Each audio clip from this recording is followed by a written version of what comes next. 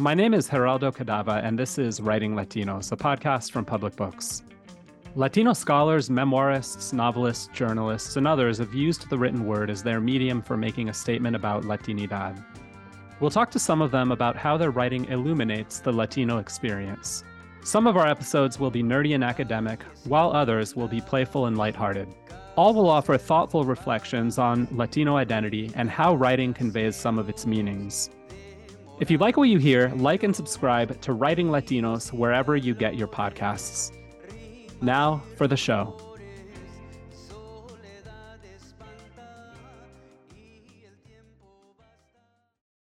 We're so excited to talk today with Ingrid Rojas Contreras. Originally from Bogota, Colombia, Rojas Contreras is the author of 2 books. Her first was a novel called Fruit of the Drunken Tree. It was the silver medal winner in First Fiction from the California Book Awards and was a New York Times editor's choice.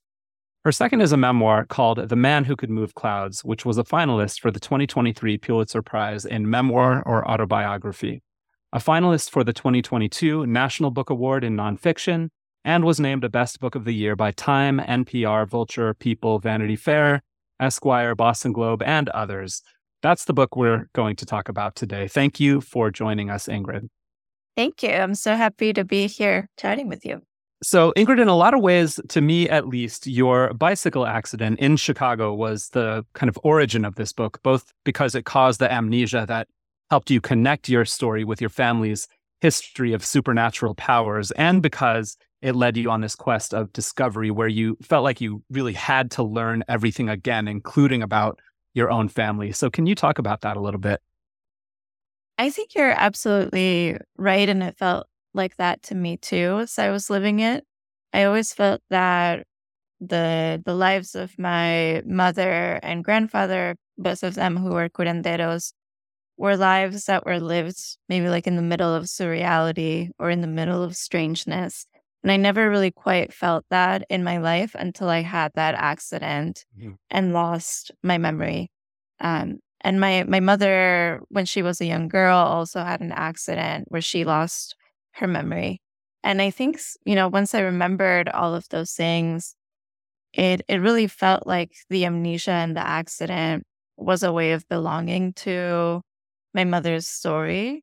It was a way in which both of our lives were fitting together. And it really like that feeling of just suddenly fitting into this story that, takes generations to tell was what guided me when I was writing the book, was that feeling of this is a really long story and this is the new kind of continuation of it. And what does it mean for me? And, and what does it mean to be at the middle of it? Yeah, that's fascinating. I mean, I think I read another interview you did about this book where you talked about how you'd been preparing to write this book for your whole life in some ways, but the bicycle accident, that was a moment where you felt yourself part of this family lineage going back to your grandfather and stretching through your mother and even to you. Yeah, I think something that happened was that I always wanted to tell these stories, as you're saying, and they're just very dramatic, very beautiful stories, very fun stories to tell. And they have sadness in them and they have betrayal in them. And I never quite knew how to approach them or write them. One of the main stories that are told about my grandfather is him being able to move clouds. And as a young girl, I remember asking, all of my aunts and uncles who had seen it, just, exactly what did you see? And really enjoying their description of what it was. And I felt that until having amnesia, I didn't really have an experience of my own that really kind of showed me what it is like to be in the middle of something that feels very surreal. And so I think in some ways having that experience showed me how to write about, my aunts and uncles seeing this happen. I also interviewed other people who saw it happen.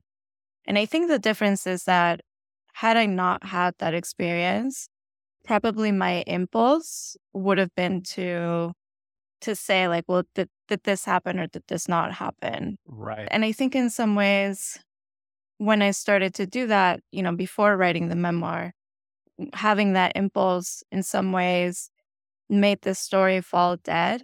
And I think it's that stories about curanderos are stories that just belong to a different culture. And Mhm. this impulse that we have of saying, like, is this true? Is this not true? Where's the evidence? What happened if we put a camera in the room? Like, this kind of Yes. like impulse for like the scientific method is a different culture. And in some ways, when we try to bend curandero stories to try to satisfy this other culture, it just doesn't quite work. And what I really love doing in the book is telling the stories and then trying to keep them in the world that they're wanting to be kept in, which is Yeah. not to say that it's anti-scientific or anything. It's just that the stories kind of become more interesting when I would kind of linger with my family or with other people who had seen all of these events happen, and just asking about their experience and asking about what that experience meant. And Yep. so it becomes kind of like more of a seeking meaning as opposed to seeking factual answers. Absolutely. I feel like I have to ask because I've been in Chicago for 15 years and this has become my home, but this accident happened in Chicago. Tell me about how you liked Chicago. What's your memory or impression of Chicago? My memory of Chicago, my first kind of impression of Chicago was that I wasn't going to make it. Mhm. Through the winter? I mean, Through that the winter, yeah, of course. I arrived in September, and I came straight from Bogota. So if you can imagine, the coldest that I had ever Mhm, experienced was something like 50 degrees. mhm, mhm. And I remember people kept telling me that I needed to buy a coat, and me just not understanding what they were talking about. And at some point, it just every day became the coldest day of my life. And I just couldn't Oh, believe no. when the weather reached zero. I I know. My immediate thought was, do we all die? Like, what happens when it gets to like Yes. -1? Like, what happens? Oh, man. And so it was a very just first brutal winter. And it took me a few winters to really get to fall in love with the city, but I eventually did. And there was this moment that I always think of as a moment that just kind of showed me the love of the weather. At some point, it was the middle of winter, and I walked to Lake Michigan, and there were these, pieces of ice that were kind of breaking off from each other and then flowing away. And there, it was just making this surreal, very eerie groaning sound. And I had never Yes. heard ice groan. And there was something about hearing ice making these animal sounds. I think that was the moment for me where I just really started to love the weather and just love the extreme nature of it. That's fascinating. I mean, I've never heard anyone describe coming to love the Chicago weather in the middle of the winter. Usually it's more of a story of when the winter thaws and everything comes to life. And I still think to this day that Chicago in the summer is one of the funnest cities I've ever lived in because people are Yes. just out and about and having fun. So, we'll get back to the book. So, for a while after your accident, you write about how you kind of loved being a blank slate. You experienced nothing but joy. But then you had this complete turnaround where you found that you needed to learn everything. To me, it sounds kind of bewildering and exhilarating and maybe even a little bit scary. So, can you talk about that transition a little bit? Yeah. It, in the beginning, having amnesia felt like I had never been that happy, Hmm. in my life. And I just felt like I was, having no memories meant that I was just kind of grounded in every moment that was unfolding before me. And I think that I was also, the curiosity that I felt was very high, and the sense of wonder that I felt was really high. And those for me have always been such stable sources of joy. And I just experienced joy all of the time. There was a moment where I didn't know what it was called. And so it was just Hmm. kind of like this pure observation. And then the word would arrive, and I would remember, oh, that is called this. And it really Hmm. felt like watching the world being born and just Yeah. kind of like watching the world slowly unfolding before you. And it was just, just really beautiful and just really fulfilling. I think for me, like what started to have like the turning point, and I write about it in the book, is this moment where I saw a reflection of myself on this black window, and this was right after the accident.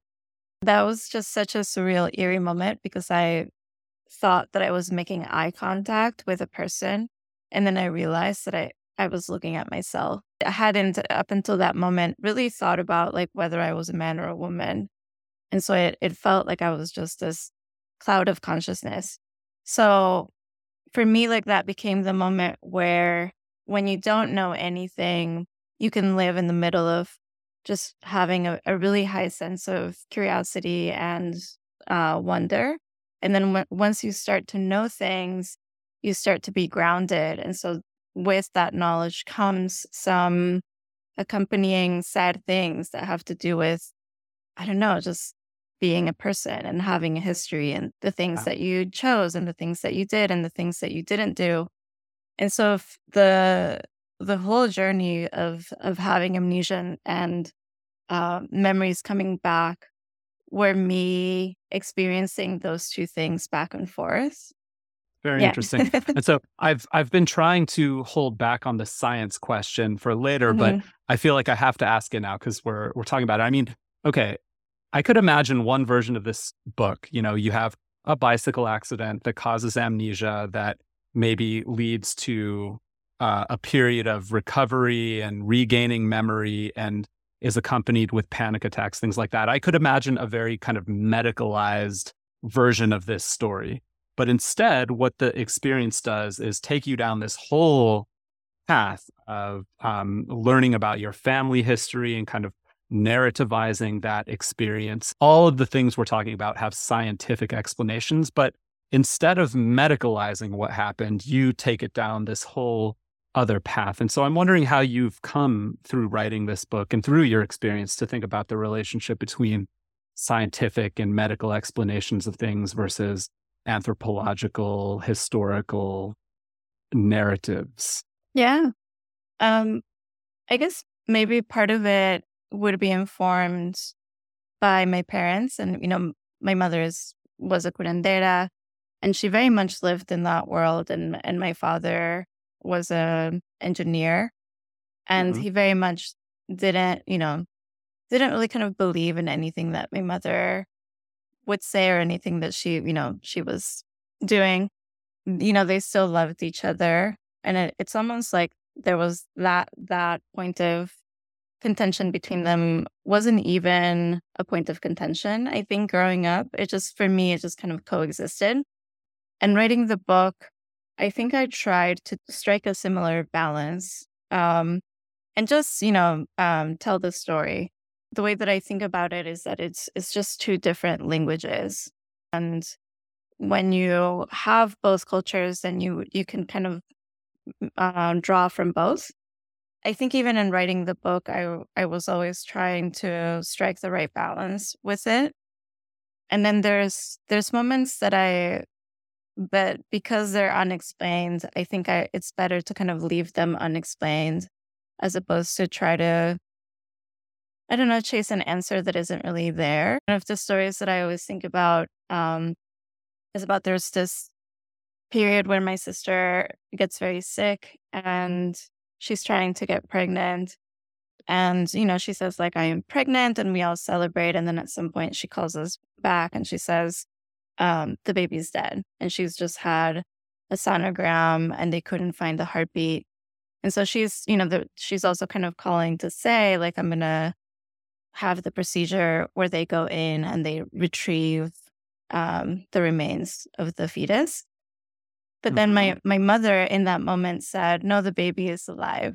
If you have this procedure, you're going to kill the baby. Even though I know the doctors say, and you got a sonogram and the doctors say that it's dead, it's alive. And I just remember that moment of just being very upset with my mother. And I, was also just seeing with the effect that even saying that had on my sister. Saying something like that is so destabilizing. So I was just Hmm. very afraid for everyone. And my mother kept telling my sister, like, do not get this operation. Like, I am sure that the baby's alive.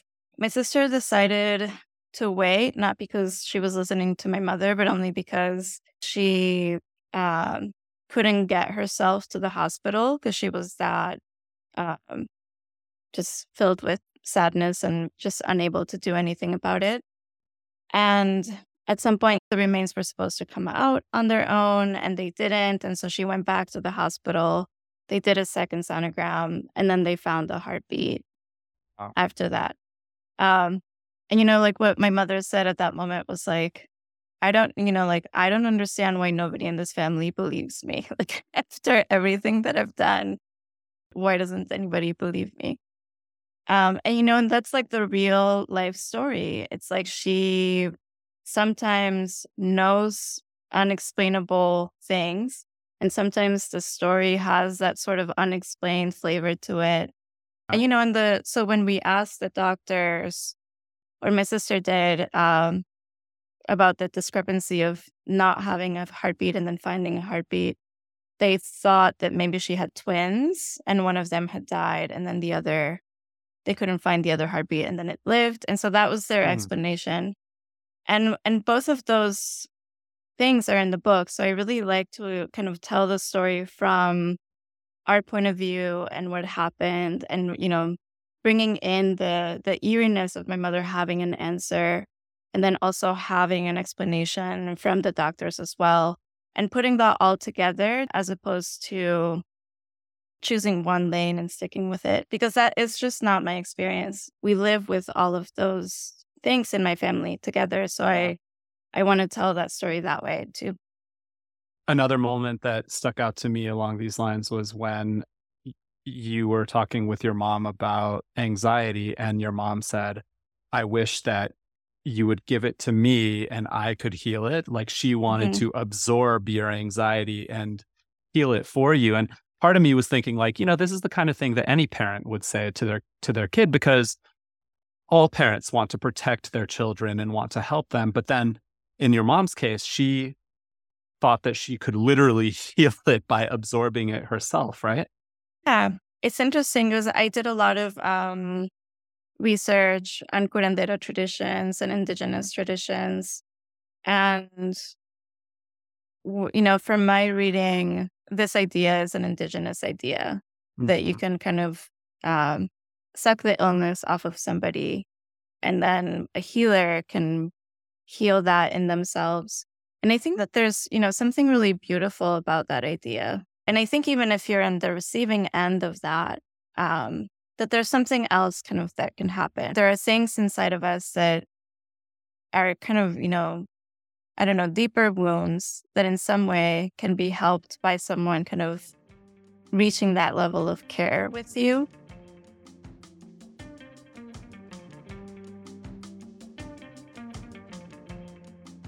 Writing Latinos is brought to you by Public Books, an online magazine of ideas, arts, and scholarship. You can find us at publicbooks.org. That's PUBLICBOOKS.org. To donate to Public Books, visit publicbooks.org/donate. As I was reading, I was trying to also connect what I was learning from you with broader patterns of Latino experience. And, I'm very familiar with Latino writers and scholars talking about colonialism as a kind of erasure. And then our efforts as historians or writers or scholars kind of constitutes an act of recovery, where part of the work we're doing is recovering what was stolen from us: languages, religious practices, land, etc. So I'm wondering if you came to think about the amnesia you experienced, all of the memories taken from you, in terms of Latinos' broader experience of colonial erasure and the parallels between the writing of your book and all of our efforts to recover the Latino past. There was a key moment when I remembered that my grandfather was a curandero and my mother was a curandera. But I just also remembered that my mother, when I was a little girl, would tell me, don't tell this story to anybody. Don't tell anybody Mm, that I'm a curandera, and like, do not share this with anybody. yeah. And she would say things like, it's not that we're ashamed, but you just don't know what people are going to do with that information. And I think in her own life, she had experienced a lot of judgment and a lot of, um, I don't know, actions from people who would look down on her for that reason. She once had a person kind of like spit in her face when she said that she was a curandera. Mm, Um, and yeah, and then I think at some point, like my dad didn't get a promotion because they found out that my mother was a curandera. Um, and I mm, think that I started to think of, erasure and our kind of collective amnesia, like Latino collective right. amnesia in that Right. way, where, the curanderos are, a mix of indigenous traditions and then European traditions, and that's what that is. And so it's kind of like really a place, and I guess it depends on the area as well and who the curandero happens to be, and where they come from, and and their who they're learning from and everything else. Um, but it's almost like we have been taught to look down on these traditions, or we equate them with brujeria, which is also what the Spanish Inquisition did when encountering these traditions. And so I think I wanted, with writing the book and writing it in that way and thinking about history in that way, to just really highlight for us when, like, the things that we look down on, is it because we have been taught to look down on them, Mhm. over 500 years? Is it because we have been taught to prize one side of ourselves while demeaning this other side of ourselves, and just even kind of disassociating, from that side? Mm. Um, so I really kind of wanted to question the politics of that.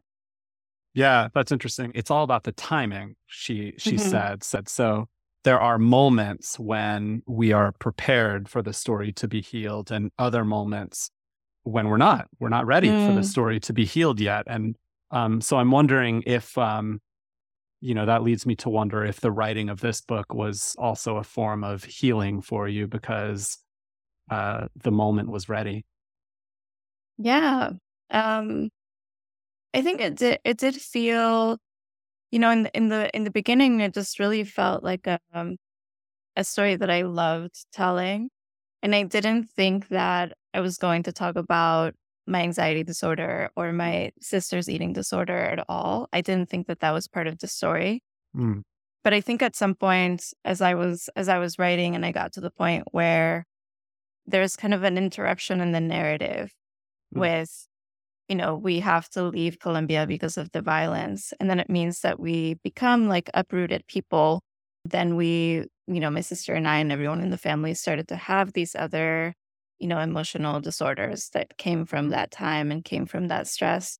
Um, and yeah, and so then I realized that if I was going to write a story about healers, that I also had to write a story about healing. But it was really something that I resisted the whole way through. Like, I was mhm, really not wanting to to write that. mhm. Um, and then when I did, um, it felt really hard at times. Like, it felt really difficult to write about all of that. Um, and also there's moments where, whenever you're able to, put words to an experience that you haven't, made the effort to tell to yourself, like, these are the things that happened to me and these are the things that I lived.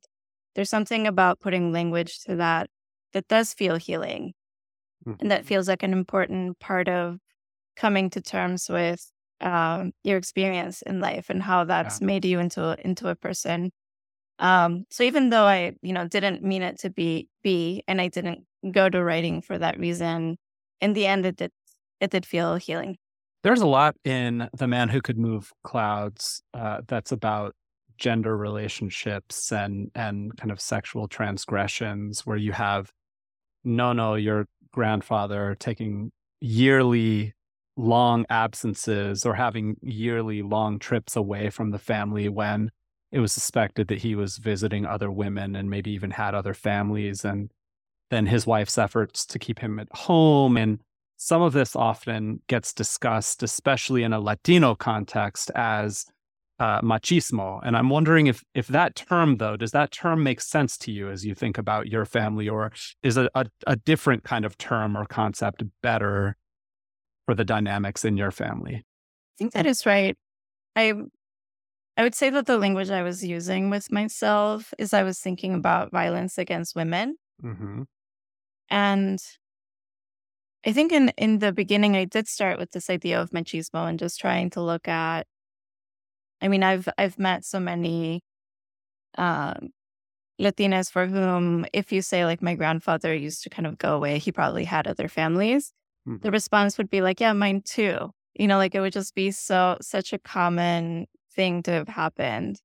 Um and at some point when I was writing the book, I was just thinking about, the origin of mestizo people and how that would have been forced relations between European settlers and indigenous women.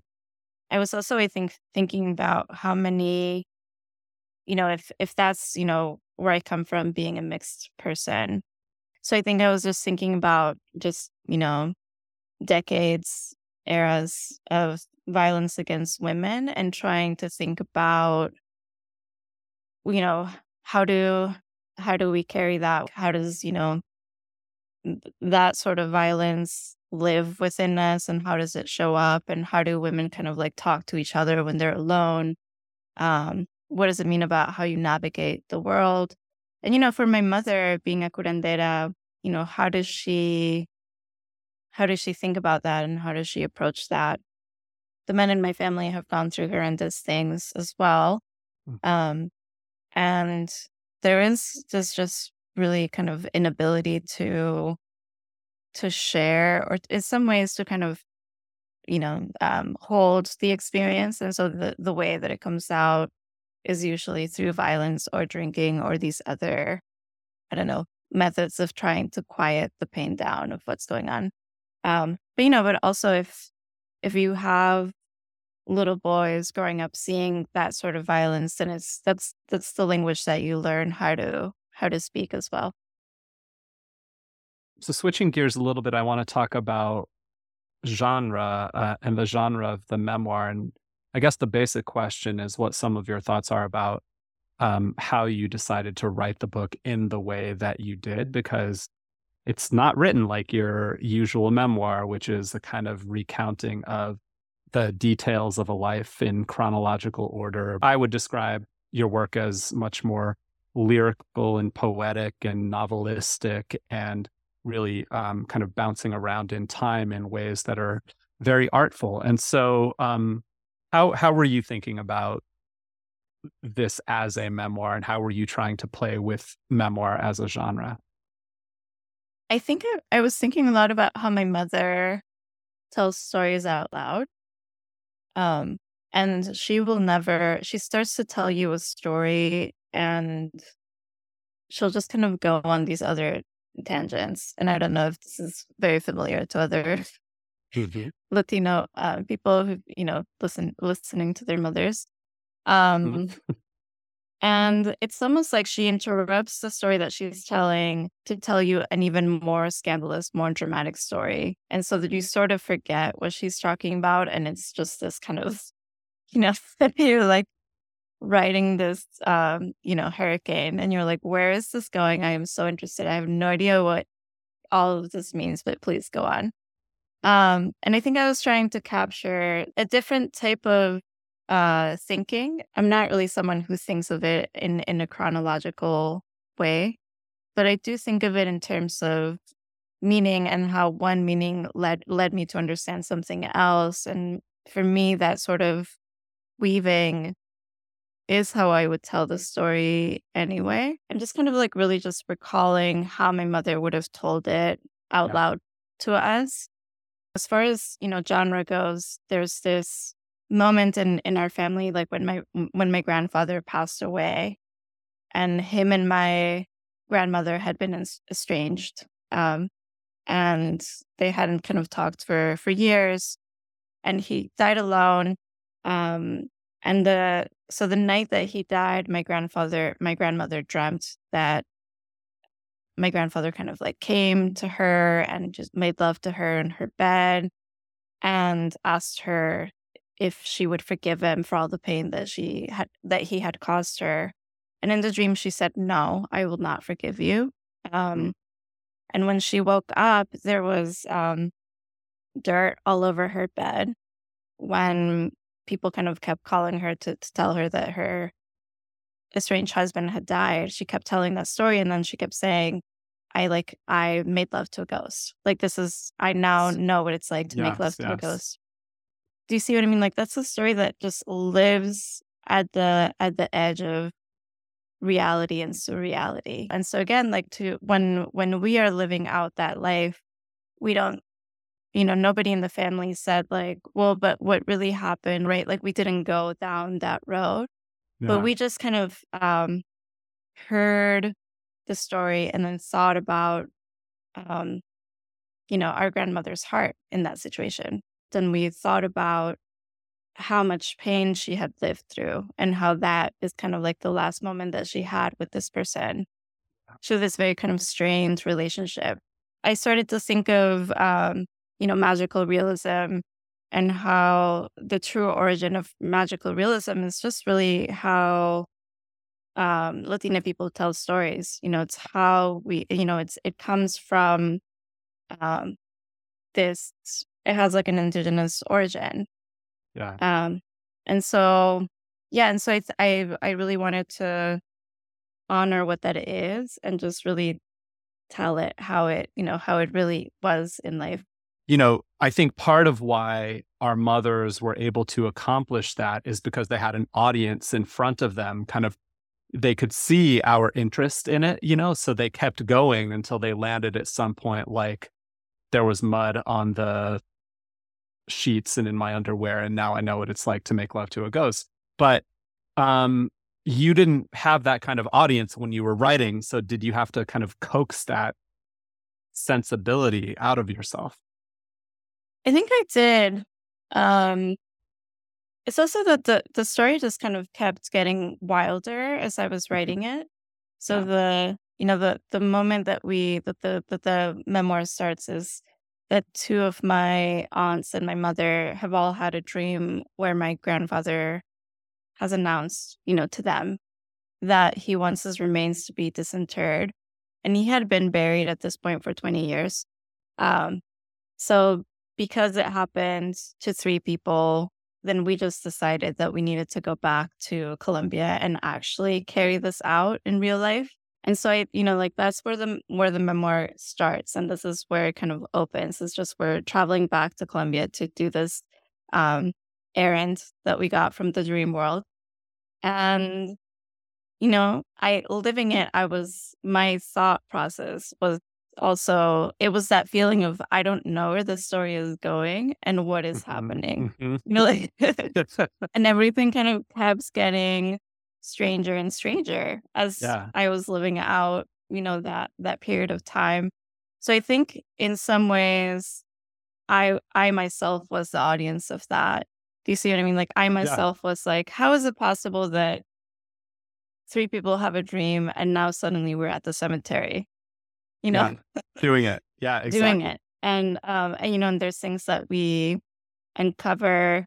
And so it almost felt like, uh, I don't know, the story feels very blessed in some ways because it almost felt like at every turn, there's something, like the narrative just kind of gets stranger on, obviously like that's just what happened. But it feels like as a writer, like the way that the narrative unfolded was really satisfying to me. Yeah. And I think this is actually some of what you mean by like real magical realism, right? Because you're just in some ways reporting the facts of how you Yeah. experienced them. So speaking of this as a kind of wild ride and journey, I mean, how did you collaborate with your family in the process of writing this book? How were they supporting the project, reacting to the project, involved in the project with you? In the beginning, I told everyone that I wanted to write the book, and the first response was, "No, you cannot write this book."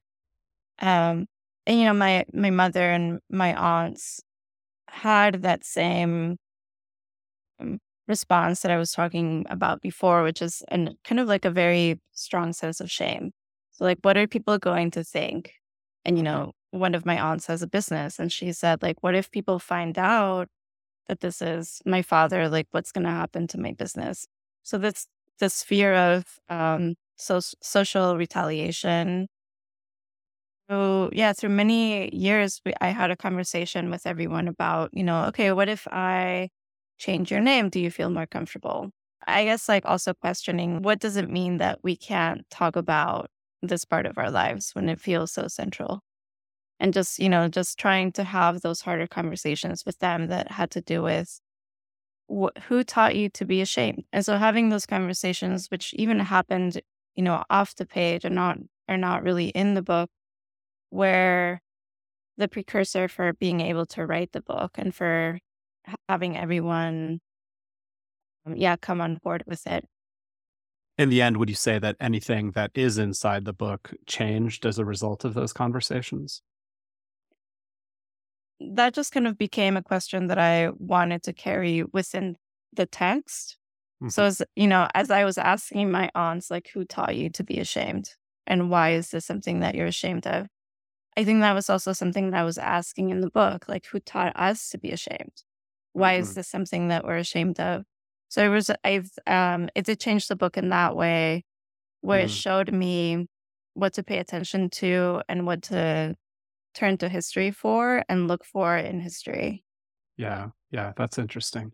And then the last question I want to ask is, I basically want to know if a category like Latina literature or Latino literature, Latinx literature, whatever you want to call it, is that a meaningful category to you? And do you see this book as fitting within that category? Or is it, in the writing of this book, was the category of Latina literature not something that was really at the forefront for you? Yeah, I mean, I think it does belong. I understand whenever we say Latino people that we're talking about social cultural, shared history, and we're talking about geographical history, and we're talking about the shared history that we have of how we were colonized as a continent. Um, and so in that way, um, and as I started to read about curanderos in other countries, I know that it's very similar, and I know that um, those sorts of the things that happened in Colombia also kind of apply. So everyone, the way that we were colonized happened throughout the Americas, but like in different ways. Um, it was obviously better to have, you know, babies with someone who looked whiter than they were. So that Mhm. by the generations you could become whiter and that you Yeah. could, that was always better. So we have that history. Um, and if you after generations have someone in your family who is still, a curandero, that's a sort of cultural resistance that is happening, Mhm. right? It's like a part of uh, culture that is resisting being absorbed. And so I think in that way, it is, it belongs to that constellation of stories that we and experiences and lives that we have in South America. Yeah, and if I'm doing my math right, you have by this point spent about half of your life here in the United States, maybe a little bit more than that. So, um, you know, how have you come to identify as a Latina, and how do you understand kind of Colombian American identity fitting within the broader landscape of Latinidad? Well, I moved to the US when I was 19. And I think there's something about your formative years are always going to be your formative years. And my first language is always going to be Spanish. Um, and the way that I understand and read the world is always going to be Colombian. Um, and if when we have an interruption of that history, and for me and my family, it was violence, then that becomes part of the story. I changed, and now um, Colombian American, and I think that has of course, just brings kind of a complications that everyone who's had that, happen in their lives knows. Um, but even kind of even when I go back today to Colombia, there's something really interesting that happens with language where I speak Spanish on the phone with my mother and friends who speak Spanish, but a lot of the time, and even when I am before the desk writing, it's in English. And so I just have this like overdeveloped English. And I have this underdeveloped Spanish. And the way that I like to think of it is that it's, um, language in my case is a fossil where Mm. the idioms that I am using when I go back to Colombia belong to the 90s. And the sorts of things that I am using belong to the 90s. And that's Yeah. just what happens. It's a language that's frozen in time. And that's all part of who I am and how I'm writing, and it affects, everything.